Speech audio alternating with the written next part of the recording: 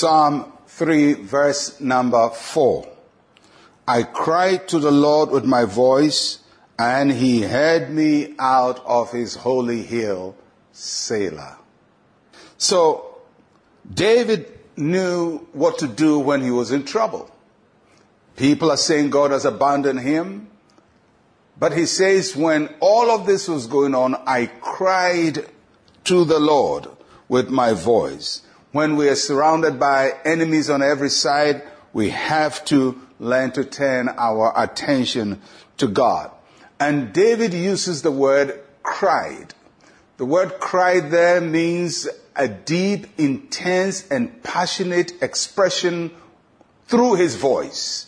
So this is not something he's doing in his head. He's not internalizing his pain, but he pours it out with his voice. So he cries to God. He makes a loud sound to God.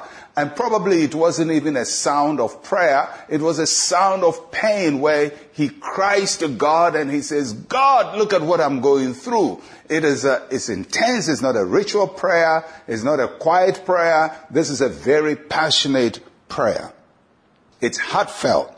And David says, I cry to the Lord with my voice, not just my spirit. My voice also expressed what I am feeling. There are times when we're going through difficulty and your prayer just becomes an outburst and a cry to the Lord. And there is a place for crying out in intensity to God. And there is also a time for praying quietly. Even Jesus had moments when he cried to God, and then the moments when he prayed very quietly. There are seasons and different ways of expressing our prayer to God. So, when your enemies surround you, surround the throne of God with your prayer. They are around you. You to go around the throne of God with prayer. And many times when we see people turn against us, on every side, we become disoriented. We don't even know where to turn. Do we go to the left? Do we go to the right? Do we tell everybody about our problem? Do we cry to our friends? But David knew where to go when he was in trouble. And that was his secret. And throughout the Psalms, you see that David shows this attitude of always going to the presence of God, going to the tabernacle of the Lord, just waiting on the Lord when he was in trouble. Because he knew that inasmuch as people around him could help him, his greatest help would come from God. And so he always surrounded the presence of God, the throne of God, with his prayer, with his cry, and directed his anxiety to God. So, in verse 4, we see the second Selah. And David says, I cried to the Lord, and the Lord heard me out of his holy hill. Selah.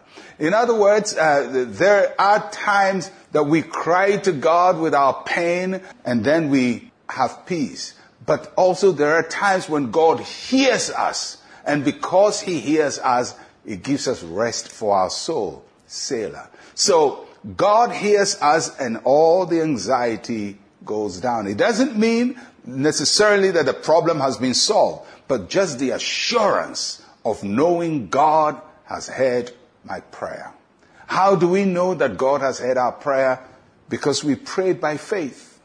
We prayed according to his will, and we prayed in the name of Jesus. And when we pray by faith, we pray according to the written word of God, the will of God, and we pray in the name of Jesus. We know God has heard us. And after we have come out of prayer, we should have Selah. The peace of God which passes all understanding keeps our hearts and gives us rest. Don't go out of prayer after you've cried to the Lord, you've told the Lord all about our problem, and you're still crying to other people, and you're crying to everybody.